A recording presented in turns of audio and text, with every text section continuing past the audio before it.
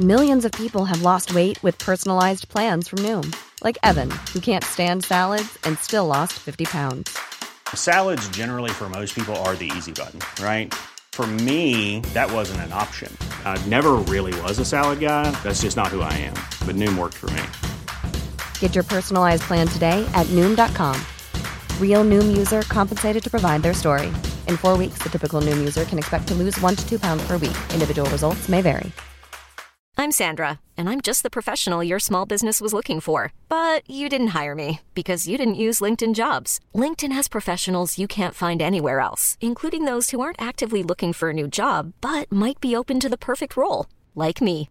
In a given month, over 70% of LinkedIn users don't visit other leading job sites. So if you're not looking on LinkedIn, you'll miss out on great candidates, like Sandra. Start hiring professionals like a professional. Post your free job on linkedin.com/achieve today. Målet ditt da, hva sier du om den? Klasse. Det 5. divisjon fra styr og ned. Jeg skal ha et frispark før deres mål da. They don't have eyes, what the fuck? Det blir tungt. Hei, og velkommen til Spillerrådet, en podcast av og med Eliteseriens aller største stjerner, spilleren selv. Siden sist har vi sett Vikingkeeper Erik Arnebrott få nok å bestemme seg for å ta en pause fra fotballen, fordi det krever for mye. Startspilleren har gått ned i lønn frem til september, og Tortol Lumanza har, for å bruke orda til Jan Jønsson, omstrukturert kroppen på riktig sett. Det vil si, han har gått ned i vekt siden i fjor. Kristian, her må jeg bare gå rett på det. Du har vært skadet en periode. Har du omstrukturert kroppen din på riktig måte etter skadeperioden? Ja, det har jeg. Jeg har jo gått gjennom en lyskoperasjon og fått innoperert et nett 10 ganger 15 centimeter inn i min mage. Med det resultat at magen min står mer ut nå. Så Alfred Skriven har jo gjort, min lagkamerat har gjort akkurat samme operasjon, og vi har jo da begge operert oss fysisk styggere.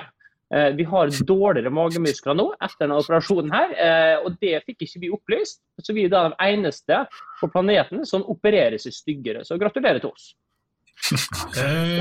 Ok, hvordan det med det, Kristoffer Barmen? Det slår meg at du en sånn lettrent skrott som bare tar en 5 kilometer, så du i toppform igjen? Ja, men jeg har jo en liten utfordring i skadeperioden. Dette jo gå ganske kraftig ned i vekt. Så jeg har slitt litt med å bygge meg opp igjen før sesongen. Det gjelder også ferier. Jeg pleier å gå ned en 4-5 kilo i ferien, og så jeg nødt til å legge på meg igjen før seriestart. Det krever det også. Ja, veldig sympatisk egenskap, det ikke det, Pallesen? Du sliter med det samme. Det blir for mye vekttap og sånn når det gode dager i jula. Det gjør faktisk det, altså.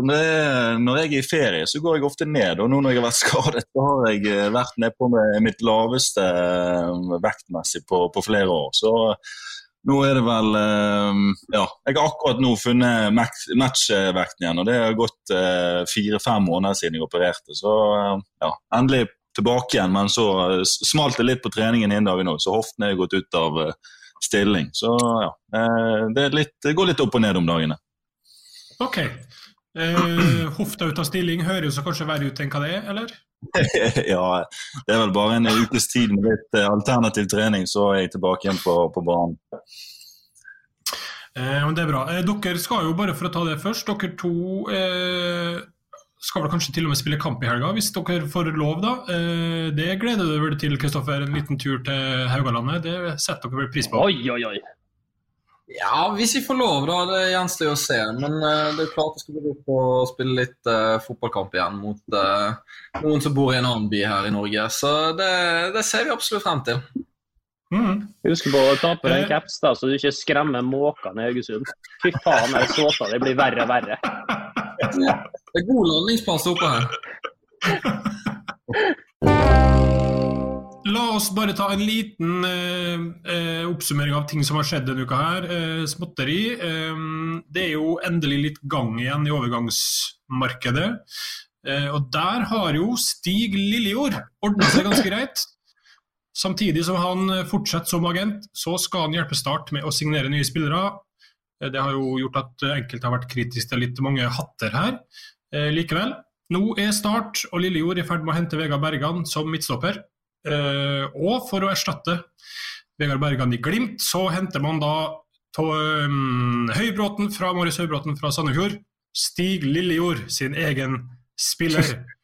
Og det da Jon Imo Matland melder til oss, få litt om Lillejords mange hatter. Jeg vet ikke om det noen her som har Stig Lillejord som agent, og kan gi oss litt ekstra innsikt.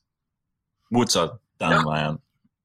Altså, Stig min venn, og det egentlig alt jeg har tenkt å si om den saken. Jeg veldig glad i Stig, og jeg ser at han lykkes her i livet, og håper han fortsetter med det. Det da noen her som ser for seg en snarlig overgang til Dyreparken, eller det... Nei, på ingen måte. Stig jo Stig. Han liker å leke med mange baller. Ja, han liker å leke med mange baller i luften, så la nå han få lov til det. Ja. La nå han få lov å kose seg. Han har ikke gjort noe gale her. Det jo han som har blitt ansatt i Start. Han har ikke gjort noe gale. Han agent, han, og får styre Sjappen begge steder, så vi skal jo ikke angripe han på noe som helst måte. Tenker jeg. Det var heller ikke oppspillet, var heller ikke et angrep på Stig Lillejord. Det var mer få litt info om at han har mange hatter. Men jeg vil bare før det kommer noe. Ja, veldig bra. Forsvarsposisjon med en gang. En litt lengre hopp, Bundesligaen i gang igjen. Der det nå en litt artig hjemme-uavgjort bortestatistikk. 3-7-12 på de 22 første kampene. Jeg vet ikke om dere har sett noe særlig på Bundesliga, du for eksempel, Christian, men dette her noe man bare må venne seg til, at nå det bortelaget som drar nytte av 0 hjemmefans. Jeg tror i hvert fall at dette med publikum et viktig faktor til at det ser sånn ut, og når det spilles uten publikum, at hjemmefordelen blir betydelig lavere, det sier seg egentlig selv. Men at det skulle være så stor effekt, det jeg veldig overrasket over. Jeg har sett de siste kampene med Brauten, jeg jo med i fanklubben som alle andre med norsk pass. Jeg sitter jo og leter etter positive tweets og ser på når guttene spiller og koser med gløgg med de greiene der. Så jeg så jo noe i går, og det minner jo egentlig mye mer om en treningskamp enn det var en avgjørende kamp i en av topp 5-ligaen i går. Jeg synes det var veldig tamt. Jeg synes det var alt for lite kjefting på dommer, alt for lite trykk og gnist. Jeg synes det ble veldig overrasket over det. Nivået jo høyt, bevares, men den der delen som går på engasjement, jeg ble veldig skuffet over. Jeg synes det virket litt sånn, veldig sånn treningskamp-vibb på La Manga i februar-opplegg, og det synes jeg rart. Fordi at disse spillerne her, de får veldig godt betalt for å vinne, og det så ikke ut som mange på det Dortmund-laget hadde lyst til å gjøre det, og det er overrasket over. Det enig, Fredrik? Det litt lavere, fremstår det med litt lavere intensitet eller engasjement eller sinne, eller? Ja, jeg helt enig. Nå har ikke jeg sett på Bundesliga før koronakrisen noe særlig, men jeg har fulgt med nå i det siste, og jeg synes at tempo og kvaliteten og liksom, jeg føler det litt sånn daft over hele linjen da, og jeg forstår jo på en måte spillerne litt, for det i hvert fall for min egen del så det liksom det å spille foran et publikum, det gir meg så mye mer når jeg på banen, og jeg får liksom denne fighterviljen, jeg får liksom, det de på en måte jeg spiller for da, og det gir meg en annen dimensjon i spillet da. Så jeg forstår det at det blir litt sånn, ja det blir annerledes, fotball annerledes nå til dags i forhold til at vi har denne koronakrisen og folk ikke får komme på stadion. Så det blir jo en annen type sport da, tenker jeg. Altså det blir den hjemmefordelen som Christian snakker om, den jo kanskje ikke til stede lenger i så stor grad, og du sier jo selv, i forhold til statistikken, så jo det nesten helt sinnssyke tall med tanke på at det 12 borteseiere. Og det, ja, jeg har i hvert fall aldri opplevd en så stor bortefordel, egentlig, eller så bra statistikk i forhold til det da. Så det blir jo spennende å se her da, når elitserien i gang, om det vil påvirke det i så stor grad som i bonusligaen da. Hva tror du, Kristoffer? Blir det som å spille treningskamper på Marbella når dere går ut på Brann stadion, eller greier man liksom å jasses opp nok likevel? Det blir jo spennende å se. Da har jeg jo sett en del på Bundesliga i siste også, ikke bare disse her toppkampene, men jeg så en 0-0-kamp mellom, det var Werder Bremen mot Mönchengladbach i går, og det var jo helt fryktelig å se på. Det var en nitrist affære. Og Schalke mot Augsburg her i helgen også var helt katastrofe. Så det er null tempo, null intensitet, ingen som har lyst til å vinne. Folk går rundt og soser på banen og bare truser de på ferie. Så jeg håper virkelig at det er sånn vi skal holde på når eliteserien går. Vi må faen meg trykke til selv om vi ikke spiller for supportere. Bare for å avslutte det, Kristian, tror du det kommer av seg selv, eller hva forventer du liksom? Nei, det forventer jeg egentlig av mine medspillere i eliteserien at vi viser samme gnist som vi ville gjort med publikum. Men at det skal være en faktor i dette, det tror jeg egentlig. Altså, vi er jo ofte sånn at når vi spiller bortekamper, så spiller vi av og til, Krono eksempel, når vi skal til Bergen og spille mot Brann, så er det jo alltid en plan for hvordan vi skal få publikum med oss på en måte, mot Brann. Og den blir jo tatt vekk nå, så for oss så tror jeg det er verre å komme til Bergen nå uten publikum enn det ville vært med publikum, hvis det gir noe mening, for publikum i Bergen veldig storkrevende, vil bli underholdt, vil se Brann vinne, og hvis du klarer den første omgangen uten at de får det som vil, så vet du at da blir det piping og sutring utover andre omgangen, og da har du egentlig det inne i det sporet du har lyst til. Så jeg skulle gjerne sett et fullsatt Brann stadion når vi kommer dit. Det har vært enklere å møte dem da. Ja, det er en fordel for dere nå, Kristoffer, å ikke ha publikum rett og rett på Brann stadion. Det tror jeg nok ikke det er, men bortestatistikken i fjor var jo ikke sånn hakkende gale. Hjemmestatistikken var grusom, så ja, vi kan nok ikke skylde det på supporterne våre. Det må vi ta på vår egen kappe, men vi får se når vi kommer i gang igjen. Jeg er jo litt sånn motsatt av Kristian her, for når Brann kommer på bortekamp mot FKH, så er det sånn at de kommer med 2000 tilskuere, og de tar jo over hele showet på Haugesund stadion. Så for oss som skal møte Brann i første serierunde, så er det egentlig ganske greit at de ikke kommer med de 2000 tilskuerne, men selvfølgelig rammen rundt kampen og det som er kjekt med fotball, det forsvinner jo, eller mye av det forsvinner da, selvfølgelig. Vi skulle jo gjerne sett at de hadde kommet med dem, men vi har jo nesten spilt på bortebane hver gang vi har spilt mot Brann på hjemmebane. Bra, bare kjapt i forlengelse av det. Nå hadde det vært snakk om at man skulle liksom lage fiktiv lyd på TV-sendingene for at det skulle liksom høres ut som det er supportere der. Hva tenker du om det, Fredrik? Kan man få fiktiv lyd på stadion? Kan man liksom gjennom høyttaleranlegget sette på noe fiktiv supporterlyd? Ja, jeg tror nok ikke medieavdelingen og de som har ansvar for den biten på Haugesund stadion er kapable til det, for det tror jeg er litt avansert. Men jeg tror ikke Haugesund stadion er klar og rustet for en sånn opplevelse, men ja, jeg tror vi skal avstå det. Jeg fikk med meg på kampen nå med Bayern München at de hadde lagt på lyd der, og det funket ikke i det hele tatt, så jeg synes at de skal bare få lov til å høre hvordan spillerne eventuelt reagerer på banen og inn mot dommeren. Det tror jeg er mer interessant for de som ser på og hører på.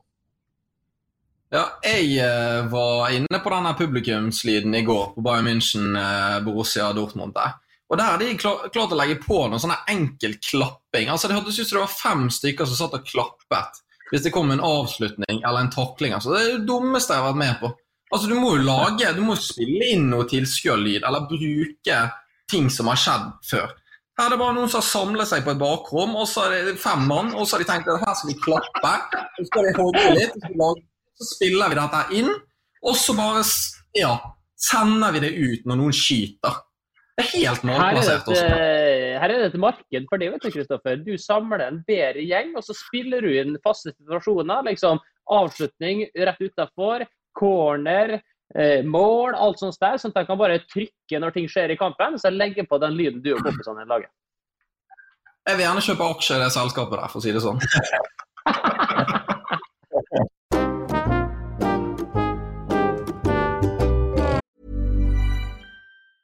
There's never been a faster or easier way to start your weight loss journey than with PlushCare. PlushCare accepts most insurance plans and gives you online access to board-certified physicians who can prescribe FDA-approved weight loss medications like Wegovy and Zepbound for those who qualify. Take charge of your health and speak with a board-certified physician about a weight loss plan that's right for you. Get started today at plushcare.com/weightloss. That's plushcare.com/weightloss. plushcare.com/weightloss. Hiring for your small business? If you're not looking for professionals on LinkedIn, you're looking in the wrong place. That's like looking for your car keys in a fish tank. LinkedIn helps you hire professionals you can't find anywhere else, even those who aren't actively searching for a new job but might be open to the perfect role. In a given month, over 70% of LinkedIn users don't even visit other leading job sites. So start looking in the right place. With LinkedIn, you can hire professionals like a professional. Post your free job on linkedin.com/achieve today. For den store nyheten denne uka her jo I Molde, der Vegard Forren på mandag var I et møte med klubbledelsen, med utgangspunkt I det som da viste seg å være spilleavhengighet. Han har rett og slett gamblet bort penger fra botkassa til medspilleren, og sånn så det har blitt rapportert, så står han nå da, vi spiller inn onsdag kveld, og det enda ikke kommet noen avgjørelse, men han står I fare for å miste jobben sin. Akkurat hva summa det snakk om, det vet vi vel ikke, men det I hvert fall sett på veldig alvorlig fra klubbledelse. Jeg vet ikke, Kristian, du ganske tett på MFK-miljøet, I hvert fall enkelte der. Hva dine tanker rundt liksom, selve kjernen I saken her? Ja, så vanligvis så det jo mulig å nøste litt ut fra forskjellige som man kjenner I og rundt klubben. Den gangen her så det jo helt umulig. Her det Fort Knox, og det liksom, folk legger på hvis du ringer. Så at man ser alvorlig på denne saken her, det noe helt åpenbart. Og så det jo sånn at alle håper jo at en Vegard får hjelp nå. Jeg synes den veldig modig, jeg synes den tøff, som står frem på den måten han gjør. Og innrømme at han har et problem og si unnskyld for det, det en voksen måte å agere på. Så det ligger til grunn på en måte for alle I fotball-Norge, tror jeg, at vi ønsker at Vegard kommer seg gjennom det her. Det liksom det unisone utgangspunktet, men samtidig så det jo flere deler med denne saken her som interessant å se på og mene noe om. Jeg leser jo det at Jesper Mathisen mener at alle skal holde kjeft om det her. Det tror jeg ikke vi skal gjøre. Jeg tror vi skal prate om det, for jeg tror ikke at dette her en ting som utelukkende eksklusivt for Molde fotballklubb. Men la oss gå litt inn I den saken her da, for at det han Forren og hans team har gjort her nå ved å uttale seg jo at de I realiteten har satt Molde fotballklubb sjakkmatt. De har ikke noe valg, Molde fotballklubb. De kan ikke gi inn sparken. Og det har bakgrunn I klønete medieorientering. Molde fotballklubb, de fantastisk på sport. De vinnere hele gjengen, de har skapt vinnerlag, de utrolig gode på å eksportere spillere, selge dem, alt sånt der, men de fullstendig amatører på alt som går på kommunikasjon utad, for det stryker de hver gang de får sjansen. Nå det sånn at grunnen til at de satt sjakkmatt her jo det at Vegard har gått ut med den historien som han har gjort, og da hvis de enten sparken da, noe de ikke kommer til å gjøre, for det kan de ikke gjøre, så fremstår de som hjerteløs. De behandler en klubblegende som har stått frem med et problem og sykdom på en elendig måte, så det kan de ikke gjøre. Og så hvis de ikke gjør det, da, som de ikke kommer til å gjøre, så har de det samme problemet. For da har de et stort problem I lang tid fremover, og I tillegg så har de negativ PR, og de har en splittet spillergruppe og masse støy rundt det. Så det forferdelig dårlig håndtert for Molde fotballklubb. Husk på at dette her noe de har visst for lenge siden. De har visst I flere måneder.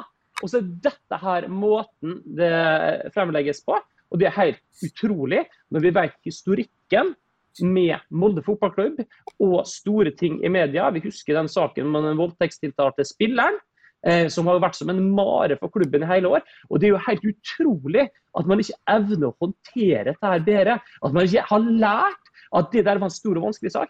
Her vi rett og slett ikke dyktige nok. Vi trenger å få dette her ut på en helt annen måte. Og nå står jo Forens generasjon fullstendig uimotsagt. Og det det kan ikke klubben gjøre noe med, for dette en personalsak. Så elendig løst.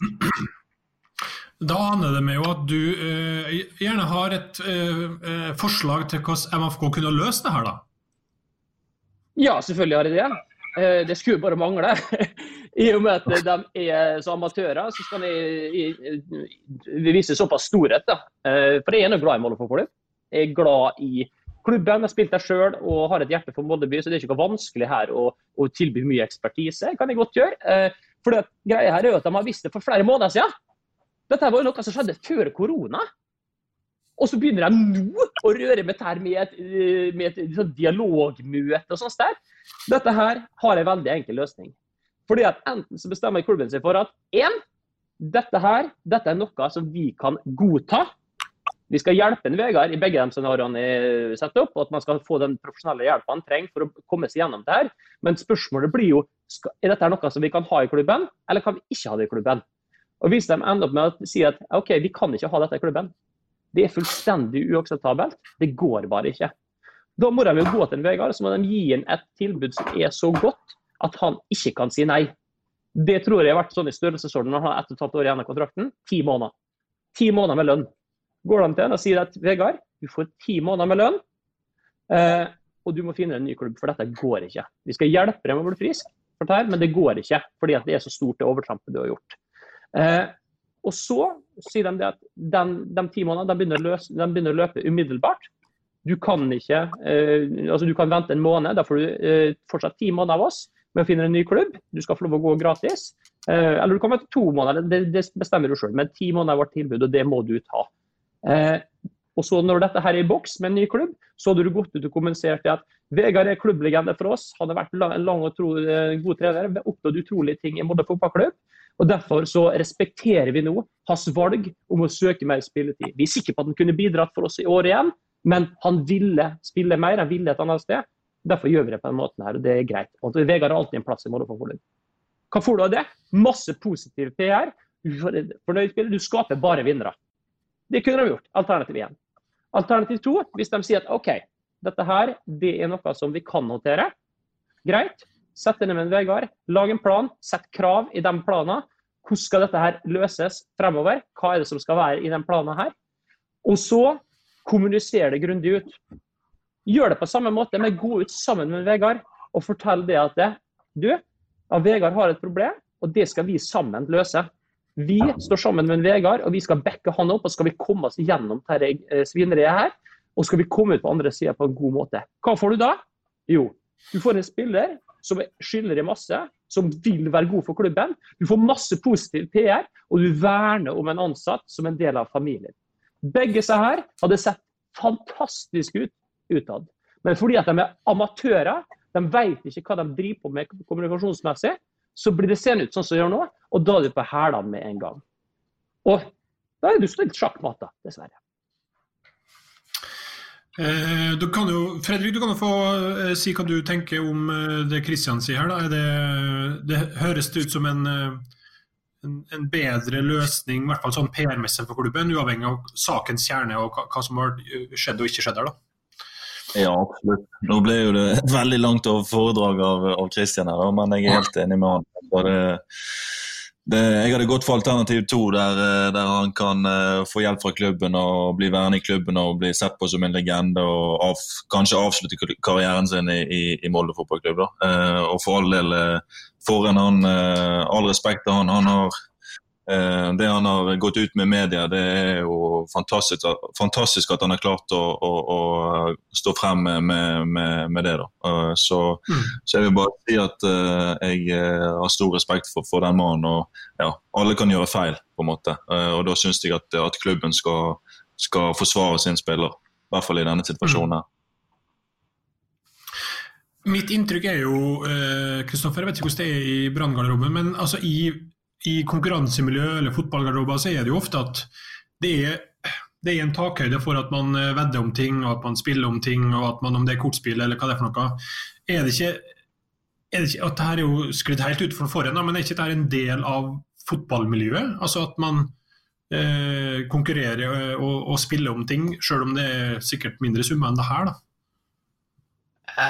Ja, jeg tror kanskje ikke det har så mye med miljø å gjøre som det har med personlighet. Altså, vi jo konkurransemennesker, stort sett alle eliteseriespillere, og ja, det derfor vi har kommet så langt. Så det kan jo være både positivt, men samtidig ha sine negative sider. Og det å søke en sånn spenning så det det nok mange som gjør. Men samtidig så må man holde det innenfor visse rammer, og når man begynner å låne penger for å spille, da det gått et par hakk for langt. Og det gjelder å ha en liten selvkontroll da, ja, samtidig som man spiller. Jeg skjønner at det vanskelig, og det som Fredrik sier, alle kan gjøre feil, og alle kan gå på en sånn smell, men jeg synes det vanskelig. Akkurat for den saken kjenner jeg ikke til nok detaljer heller. Jeg har ikke samme kontaktene som Christian har oppe i Molde der. Så ja, det jo kommet ut nesten niks og nada om den saken. Så det vanskelig for meg å uttale meg direkte om den. Ja, noe har jo kommet ut da. Sverre Mauseth, som rådgiver til Vegard Forhen, han uttalte jo blant annet et par ting i går. Og det synes jeg var utrolig interessant. Fordi at det var en sak i RB, der han sa det at først så sa jo en Vegard det til VG at dette her kom opp fordi at han tok kontakt med klubben. Og så uttalte Mauseth i går at årsaken til at saken begynte å rulle var at deler av spillergruppa hadde oppdaget noen muffins med en botkontoen som gjorde at dette her ble en greie. Det ganske stor forskjell på dem to da, så det kan jo kanskje lønne seg å være enig innad i leiren hva var det som skjedde først. Det et lite sånn annet tips da. Men det jeg reagerte veldig på i den saken, det var det at man sier det at Mauseth var usikker på om de spillerne da, som sa fra om uregelmessighetene, at de var usikre på om de ville gjøre det for å avsløre den eller hjelpe den. Det hadde jeg suttet i den garderoben her, det hadde jeg blitt forbannet på. Det synes jeg var helt utrolig å høre. For det han gjør da de facto der, at han mistenkeliggjør spillergruppa, som at de har gjort noe galt, som at de har liksom, det en part da, som taper der, så denne spillergruppa både fotballklubb, de får da masse interne stridigheter. Noen sikkert enig med Vegard, noen uenige, noen vil ha den vekk, noen vil ha den videre der, og så i tillegg så har de blitt frarøvet alle kontoene sine, og får ikke lov å si noe. Så at den der mistenkeliggjøringen av spillergruppa der det vært rasende. Det rasende. Og det for meg helt fullstendig uakseptabelt at en rådgiver til en spiller går ut og sier det der. Og liksom som at spillergruppa har gjort noe galt. Det har de i hvert fall ikke. Og det hadde jeg suttet i den garderoben her, det har jeg tatt opp. Det der det helt fullstendig uakseptabelt. Du rettet opp hånda, Fredrik. Ja, det var jo på en måte til det, altså spilling i garderoben og den biten der. Da. Jeg kan jo fortelle litt fra Haugesund-garderoben. Eller det jo ikke garderoben nå lenger, for nå vi alle for hver for oss. Men vi har jo et tippelag på hest. Og det består av meg, Kristian Grindheim, og Helge Sandvik, og Joakim Åge Nilsen og Torbjørn Kalvåg. Så vi har jo... det gjør vi egentlig mest for det sosiale, det å ha noe å snakke om når vi kommer på frokosten og liksom gleder oss til lørdagen, for da det V75 og onsdagen av og til. Og da det jo det småsummer på andel, da, selvfølgelig på 150 kroner, og så du kan velge hvor mange andeler du vil ha da. Men ja, vi gir tilliten vår gang på gang til Helge Sandvik, det han som står på hestene da.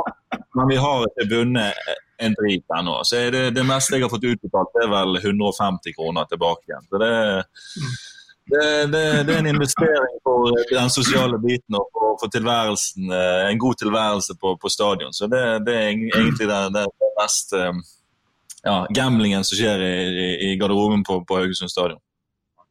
Men bare for å følge opp det da, Fredrik, Vegard Mandal spør jo, er det for mye press internt blant spillere om å delta på sosiale gambling-events? Jeg litt usikker på hva han mener om det pokerlag eller hva for noe. Og da skriver han jo, det har vært mye hest i monitor det siste året. Nå skjønner jeg at dere spiller jo ikke for går og grunn på V75, men har du hørt, altså har du et inntrykk av det i fotball generelt, eller? Nei, altså absolutt ikke. Grunnen for at jeg spiller hest med de egentlig for at vi sitter ofte i sofagruppen på en måte og tar en kaffe og preiker og liksom en gjeng da, så det absolutt ikke noe press. Jeg har ikke følt noe press for å være med på V75 på en måte. Det det absolutt ikke, I hvert fall ikke I FK, og det tror jeg ikke andre klubber heller. Så det vil jeg ikke si. Ok, en annen ting jo må ikke jeg vil jo tro at man I en spillergruppe kjenner man hverandre veldig godt, og selv om det lett å skjule veldig mye av sånt, så jeg jo nesten litt sånn overrasket over at det var Vegard Forhen som hadde ansvaret for botkassa. Men det kanskje bare jeg som tror at det ingen hemmeligheter mellom spillere. For han burde jo definitivt ikke hatt det, sånn så det historien spilles ut. Nei, det jo lett å si I etterkant, men samtidig så det jo, man forventer jo aldri at noe sånt skal skje, for det jo botkassa, det noen som har ansvar for den rundt omkring, og det har alltid vært sånn I mange år, så at akkurat det skulle skje her, det jo veldig rart, og det flere, men det mange ting med denne saken her som rart, for at det, altså, jeg kjenner jo både Erling Moe og Ole Erik Stavrum på det personlige plan, som lederne I Molde fotball, og det at jeg leste det at han Vegard ikke skal ha fått noe hjelp, at de skal fått høre om det her og ikke skal ha gitt noe hjelp. Dette her ledere som vi kjenner som humane, omgjengelige folk som bryr seg om dem, og at han Vegard skal komme til dem med et problem av den størrelsesorden her og en utfordring med størrelsesorden her og ikke fått noe hjelp overhodet, vet du hva? Det tror jeg ingenting på. Det klarer jeg ikke å tro på, fordi at det passer sikkert godt til den demoniseringen som foregår på Twitter av Molde fotballklubb hver anledning, der saken som har vart nå kunne bli dratt fram I hver anledning, men at så lederen der skal sitte og sett på og ikke reagert og ikke gjort noe for å hjelpe Vegard, nei, vet du hva? Det passer ikke med mitt verdensbild, og det får ikke til å stemme, rett og slett. Så jeg spent på hva som kommer ut videre om det her, for nei, no go her, altså. Det mye av det her koker ned til. Det vi snakker om I hvert fall jo hvordan en klubb håndterer dette her da, når det først blir trøbbel, og hvordan det fremstår utad. Der har jo det vært mange eksempler siste året. Jeg vet ikke hvordan det opplevdes for eksempel I Bergen og for dere I garderoben I fjor med hele dette Bamba-styret, Kristoffer, om det påvirket det en spillergruppe for dere, eller driter dere I hva klubben sier og gjør, eller hvordan tenker man når det står på? Ja, altså nå har jeg spilt I Brann I 10 år, og I løpet av de 10 årene så tror jeg vært gjennom kanskje 200 kriser med sportsklubben Brann. Så det kan ikke være ganske jævlig mellom da. Cirka halvparten av de har stått I sentrum selv, så ja, så lenge man står på sidelinjen, så jeg egentlig bare fornøyd med at jeg står på sidelinjen og ikke I alle søkelys akkurat når det skjer. Ok, men kan du, det var jo artig svart det, men går det an å si noe generelt da, om man bryr seg om hvordan en klubb håndterer en sånn sak, hva de sier utad, uavhengig om det var Bamba eller hvem det nå hadde vært? Ja, altså lokalpressen I Bergen jo ganske hensynsløs sånn sett, og jeg tviler på at de fleste I garderoben sitter og scroller nedover BA og BT hver dag. I så fall så det de 3 første månedene de kommer hit, og så skjønner de at det som står der har ingenting med virkeligheten å gjøre. Så det jo klart at når du får trykket fra nasjonalpressen, så blir det nok litt mer alvorlig, men samtidig så føler jeg at det der et storm I et vannglass. Jeg har vært oppe I så mange saker selv at jeg vet det at det tar en uke stort sett så alt glemt. Så det bare å komme seg gjennom den uken der, og så slå ring rundt spillerne det gjelder, eller spillerne det gjelder, og så ta godt vare på de, og så blåser det fryktelig fort over. Ja, vi hadde jo en case med VG der journalisten hadde fått tak I et bilde av WhatsApp-gruppen vår I den official-gruppen, og jeg vet ikke om dere husker det eller med dere det, men det jo det samme som med Barmen. Det ingen som vet hva som har skjedd på en måte. Altså, det ingen som har stått frem eller noe som helst, men ledelsen trodde det var en spiller eller tror det var en spiller som hadde lekket bildet da. Men ja, det tar jo ikke lang tid før, altså i hvert fall under denne perioden med korona da, så ble jo bildet blusset opp på en måte, og det tar ikke lang tid før spillergruppen tilbake igjen til seg selv på en måte, og ting glemt, og ja, ledelsen går rundt og smiler igjen og på en måte glemmer det som har skjedd, og når ting blir satt igjen i gang igjen, og fotball blir spilt, og vi tilbake igjen på feltet på en måte. Så ja, det har vel ikke vært noe særlig stor krise i FKH i forhold til dette da, men de problemene som har blitt oppstått, vel spillere selv som har klart å sette i gang. Ja, men altså, hvor mye bryr du deg om hva klubben kommuniserer utad når det stormer? Altså, lar du det påvirke av det noe særlig? Ja, jeg fokuserer selvfølgelig på hva de sier, og prøver å tilrettelegge meg i forhold til det også, da. Det betyr mye for spillere selvfølgelig. De jo talsmennene på oss på en måte, og vi jo ansatt under de, sant? Og verdier og sånn i forhold til hvordan de kommuniserer utad også jo viktig i forhold til hvordan vi skal fremstå på en måte, mener jeg da. For det at FKH skal på en måte være, det skal jo på en måte være våre verdier, og vi skal vise det utad samlet da. Og hvis de ikke fremstår sånn som vi, og vi ikke fremstår sånn som de vil, så har vi noe som feil på en måte. Men altså, når vi ikke var inne på det, Fredrik, så men dette med Horneland til Rosenborg og den der hele greia der med han skal fortsatt trene her og vi skal ha altså det røret der da. Hva tenker du underveis om det? For det sånn utad så det ikke sånn dritimponert over måten det ble takket på. Heller ikke sånn dritimponert over måten man nå under koronakrisa på en måte permitterte deler av spillertrappa. Altså hadde det vært min klubb så hadde i hvert fall jeg følt meg lite verd hvis jeg ble permittert, mens noen andre fikk lov å være der, for eksempel. Det blir veldig sånn fragmentert, tenker jeg da, begge så sakene her. Ja, men i etterkant av i hvert fall den koronasituasjonen vi har hatt nå, da, så har klubben fremstått veldig profesjonelt. De har innrømmet at de har sagt, eller de sa jo at denne situasjonen ble på en måte håndtert veldig fort over få timer. Det var avgjørelsen ble tatt på 2 timer, da, og de har sagt oss at vi gjerne ikke skulle vært førstmann ut. Vi skulle ha ventet litt et par dager før vi hadde gjort avgjørelsen. Da. Og nå har det gått såpass lang tid at jeg tror spillerne greit fornøyd med det som blitt gjort, egentlig. Men mens den situasjonen med Horneland, den var jo tåpelig på en måte. Han var jo trent oss på feltet første dag vi kom tilbake igjen, og så dagen etterpå så var han trener i Rosenborg. Det var bare tull hele greien, så at det ikke bare var mer åpen om den saken der, det forstår jeg ikke. Men det ikke lett når ting stormer rundt deg. Men forhåpentligvis så lærer folk og klubben av situasjonen, sånn at vi kan eventuelt håndtere dette bedre senere. Helt til slutt, Kristian, tror du at i et tenkt tilfelle nå der Vegard Forhen fortsetter i MFK, han har jo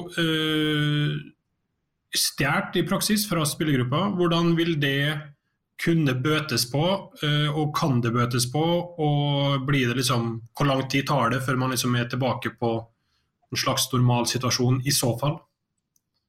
Ja, det et interessant spørsmål, fordi at dette der det jo vanskelig å gi et helt sånn bombastisk svar på, men sånn generelt i alle spillergrupper jeg har vært i, så har det vært aksept for at folk gjør feil. Vi menneskelige fotballspillere, og det at man på en måte skjemmes ut, om det har med alkohol å gjøre, om det har med andre ting, at det en del av på en måte i løpet av karriere så skjer noe sånt med de fleste, det det en voldsom aksept for.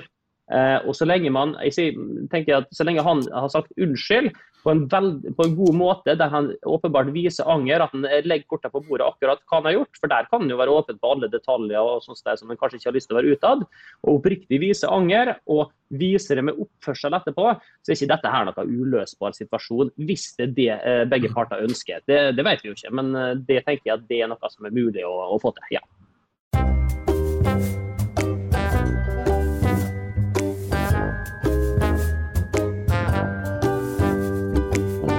La oss ta noen lytterspørsmål. Det første kan du få starte med, Kristoffer. Hvor, det fra Sindre Sandstad, hvor viktig riktige fotballsko for spillerne i Eliteserien? Det cirka 0,0% viktig. Det spiller ingen rolle. Jeg kan spille i kropp, sier jeg om jeg får lov til det. Det ingenting å si. Det bare psykologi. Men nå har du spilt ta på det der du har tilgjengelig i skoskapet ditt, og så går du ut og så spiller litt fotball. I den perioden jeg spilte Brann sammen med Barmen, så hadde han vel samme type fotballsko og samme paret alle de 3 årene. Så det at for han så betyr det nada niks, men for oss andre så tror jeg det betyr ganske mye mer. I hvert fall meg personlig. Ja. Jeg tror jeg har gjennom 5 par på 10 sesonger, så jeg går helt fint. Hei Torresen. Okay. Hei Torresen. Ja, det ja, du Fredrik, hvor viktig skoene for deg? Det er viktig, altså hvis jeg ikke har godfølelsen med skoene, så føler jeg min selvtillit blir dårligere på en måte.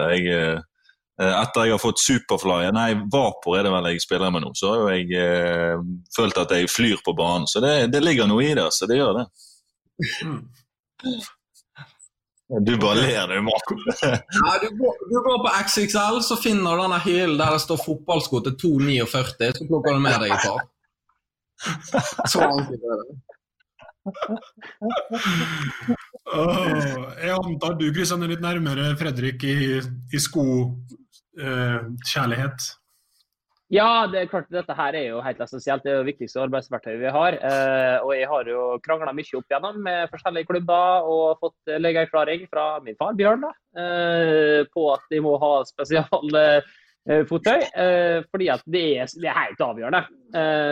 Man må jo ha det, og hvis du har noe som ikke sitter godt på foten, så kan du kan få blemmer, du kan få ryggplager, du kan få veldig mye forskjellig, så altså du må ha en veldig sånn standardfot, sånn som Barmen, hvis du skal kunne bruke hva som helst. Alle vi andre, vi må være til resten.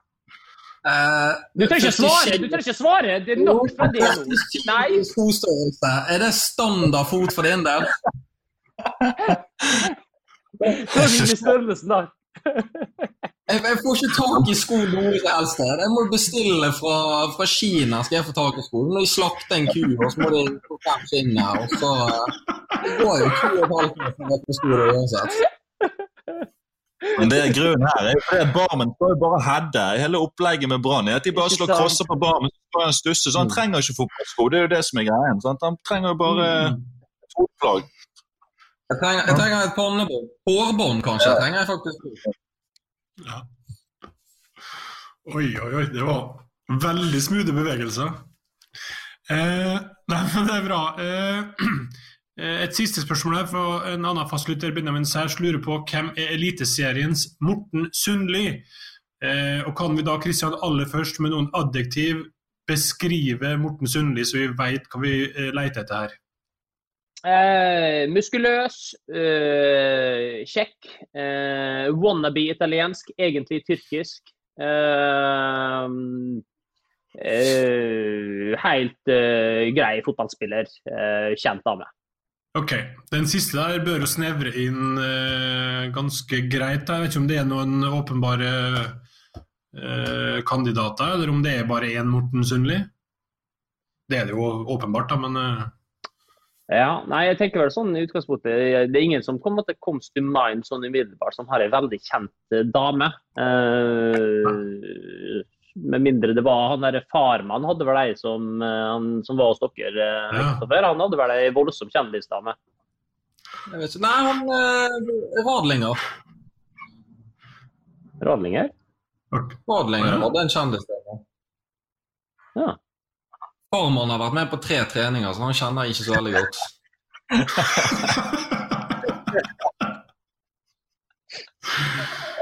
Ja, nei, ingen kjendisdamer på fotballspillere, altså. Det var et godt svar. La oss da gå til denne ukens lifehack, for det har vi vel. Gausets lifehack. Jaså, ja. Du skal fylle bensin, men parkerer alltid på feil side av pumpa. Fortvil ikke. På bensinmåleren på instrumentpanelet i bilen står det nemlig en pil som viser hvilken side bensinlokket er på, og hvor du skal parkere for å fylle. You're welcome. Ok. Hva sier rådet til dette lifehacket, Fredrik? Nei, det høres ut som et godt råd til min mor, for hun sliter med å fylle bensin. Så kanskje hun skal høre det på denne episoden av Spillerrådet og høre på Christians lifehack, for jeg tror kanskje det kan være et godt råd. Da får hun jo mention i neste episode. Vi nevner jo alle våre kvinnelige lyttere på lufta, så det kan vi anbefale Pallesen-mora. Ja, det skal... Hvis du ikke husker hvilken side du skal fylle bensin på, så fortjener ikke du å fylle bensin. Da bare kjører du videre, så går du tom på veien. Altså, du, Kristoffer, du har ikke ordnet på håret. Du sitter i branndrakt, i bokseren, og du fant ikke ut hvilken vei du skulle snu PC-en. Så du kan ikke drive og sette deg opp på en hest sånn der, og liksom snakke ned til folk som ikke finner hva side bensinlokket er på. Nå er vi på, og da oppfører jeg meg, sant? Ja, dårlig gjort å trekke ting inn som ikke har vært en del av sendingen, altså. Det er et slag under beltestedet. Ja, veldig uproft. Ok, en siste ting bare jeg tenkte jeg skulle høre med om, eller dere om. Min sjef på mange måter, Alex Markovski, har sendt inn et spørsmål. For han lurer på om denne korona-greia som nå kommer til å prege kampene får en innvirkning på overtro. For det er jo mange fotballspillere, eller folk generelt, som har overtroiske ritualer før kamp. Og noen av dem er jo litt låst til garderobe. Den får dere vel ikke lov til å bruke. Er det da sånn at dere kjenner til, eller har selv, ritualer her som rett og slett blir problematisk å gjennomføre? Som kan spille en mental rolle? Kjetil Rekdal hadde jo sikkert vært helt satt ut i alle sammenhenger av det her. Er det noen i deres garderobe som kommer til å kjenne litt på det? Ja, altså... Null overtro?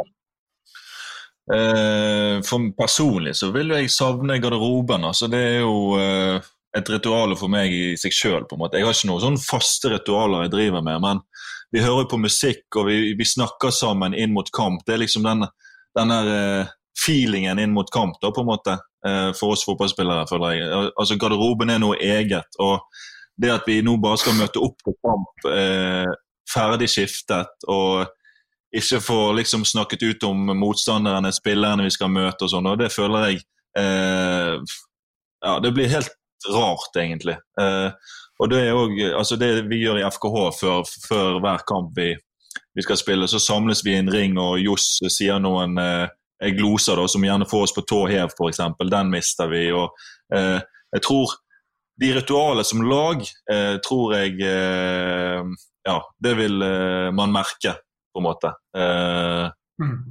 Det at vi ikke får det, tror jeg vil gi utslag. I forhold til tenningsnivå ut på matten da. Hvordan er det i Brann, Kristoffer? Er det noen ritualer der som nå går i dass? Du har vel sikkert noen, vil jeg tro? Jeg har absolutt ingen ritualer. Jeg tar på meg drakten og står på med fotballskoene og går ut på banen, så det trenger ikke være så mye verre enn det. Men det er jo disse kollektive ritualer som Fredrik nevner her, da, så så vi mister. Og det kan jo kanskje være like greit å slippe, tenker jeg. Du ingen lavspiller. Hva du på en fyr? Hæ? Neida, det koser med ringen før kamp, og det alltid velvalgt å forstås der, og det hyggelig å høre på sånn ymse, moderne pop, elendig musikk I garderoben, og så det alltid noen som sier et eller annet. Så vi kan heller ta det ut på banen uten musikken, så blir det greit. Det jo mer man hører det snakke, jo mer overrasket man over at du faktisk spiller fotball på toppnivå. Det ja, jeg gjør faktisk det. Du gjør faktisk det. Bare litt, hvordan blir det nå med nystemten? Skal dere stå og synge bare dere 11 der? Blir ikke det veldig pussig? Jeg vet ikke, jeg har ikke hørt noe om det, men jeg kan nå lede an. Det går helt fint. Jeg kan stå med andre og dra opp tonene. Ja, men det bra. Du som forsanger, det gleder vi oss til. Kristian, du hadde ingenting å melde her, så ut som, for da hadde du vel meldt det for lenge siden, hvis det var noe I... Det sånn jeg opererer, så det har du tolket situasjonen rett igjen, min mann. Kjempebra. Bare nevne at vi forrige uke så hadde vi jo ikke et program, så da har vi ingenting å melde fra poddtoppen den uka her. Men fra forrige uke så var det jo en fin oppgang I det programmet vi laget med Paul André og Mikke. Da hadde vi en 98. plass. Oi. Og det ikke så verst. 2 plasser foran Paradise Hotel-podden. Ja. Ja. De kommer til å gå forbi oss nå. Ja, det kan være det også. Og så, nå skal jo jeg som fotballspillere, skal jeg ut I litt tvungen ferie neste uke, så jeg jo ikke her, men da, Kristian, får du din debut som programleder? Ja, det stemmer. Jeg går I Mats Hansens fotspor og tar over sjappa selv. De voksne er på ferie, dermed det vi barna som styrer. Jeg får med meg Flavor Kastrati, jeg får med Kristoffer Løkberg, og en mystery guest. Hvem det blir? Det blir avslørt. Ja, det blir avslørt på Spillerådets nye Instagram-konto. Ok! Det var vårt siste poeng I dag, for vi har jo etablert oss på Instagram, så den blir lansert nå den uka her, så der forventer vi jo enorm aktivitet, og der har vi vel en annen premie på gang, har vi ikke det? Vi trekker ut blant de første 100 følgerne. Du har den fysisk til stede der, eller? Jeg har den til stede, I tilfelle du vil vise den fram.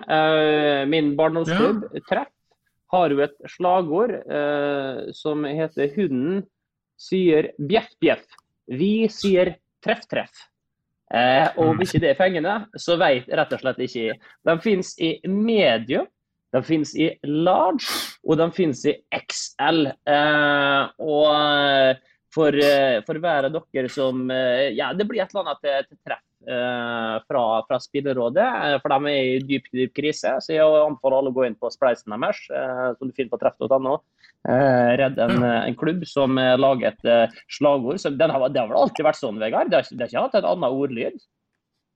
Nei, altså for oss som litt eldre, så før Zoome kom og gjorde alt politisk korrekt, så var det jo slagordet for Kenneth Silseth, Kai Rødberg og den gode gjengen der, det var drekke, pule, bjeff, heia, treff. Så det kan jo være at den bjeffen der kommer derifra. Jeg vet ikke.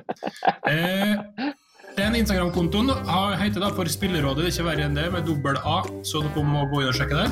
Og så takker vi hjerteligst til Vestlandet for meget god deltakelse, og til Mjøndalen også, ikke minst. Og ønsker lykke til neste uke, Kristian. Tusen takk.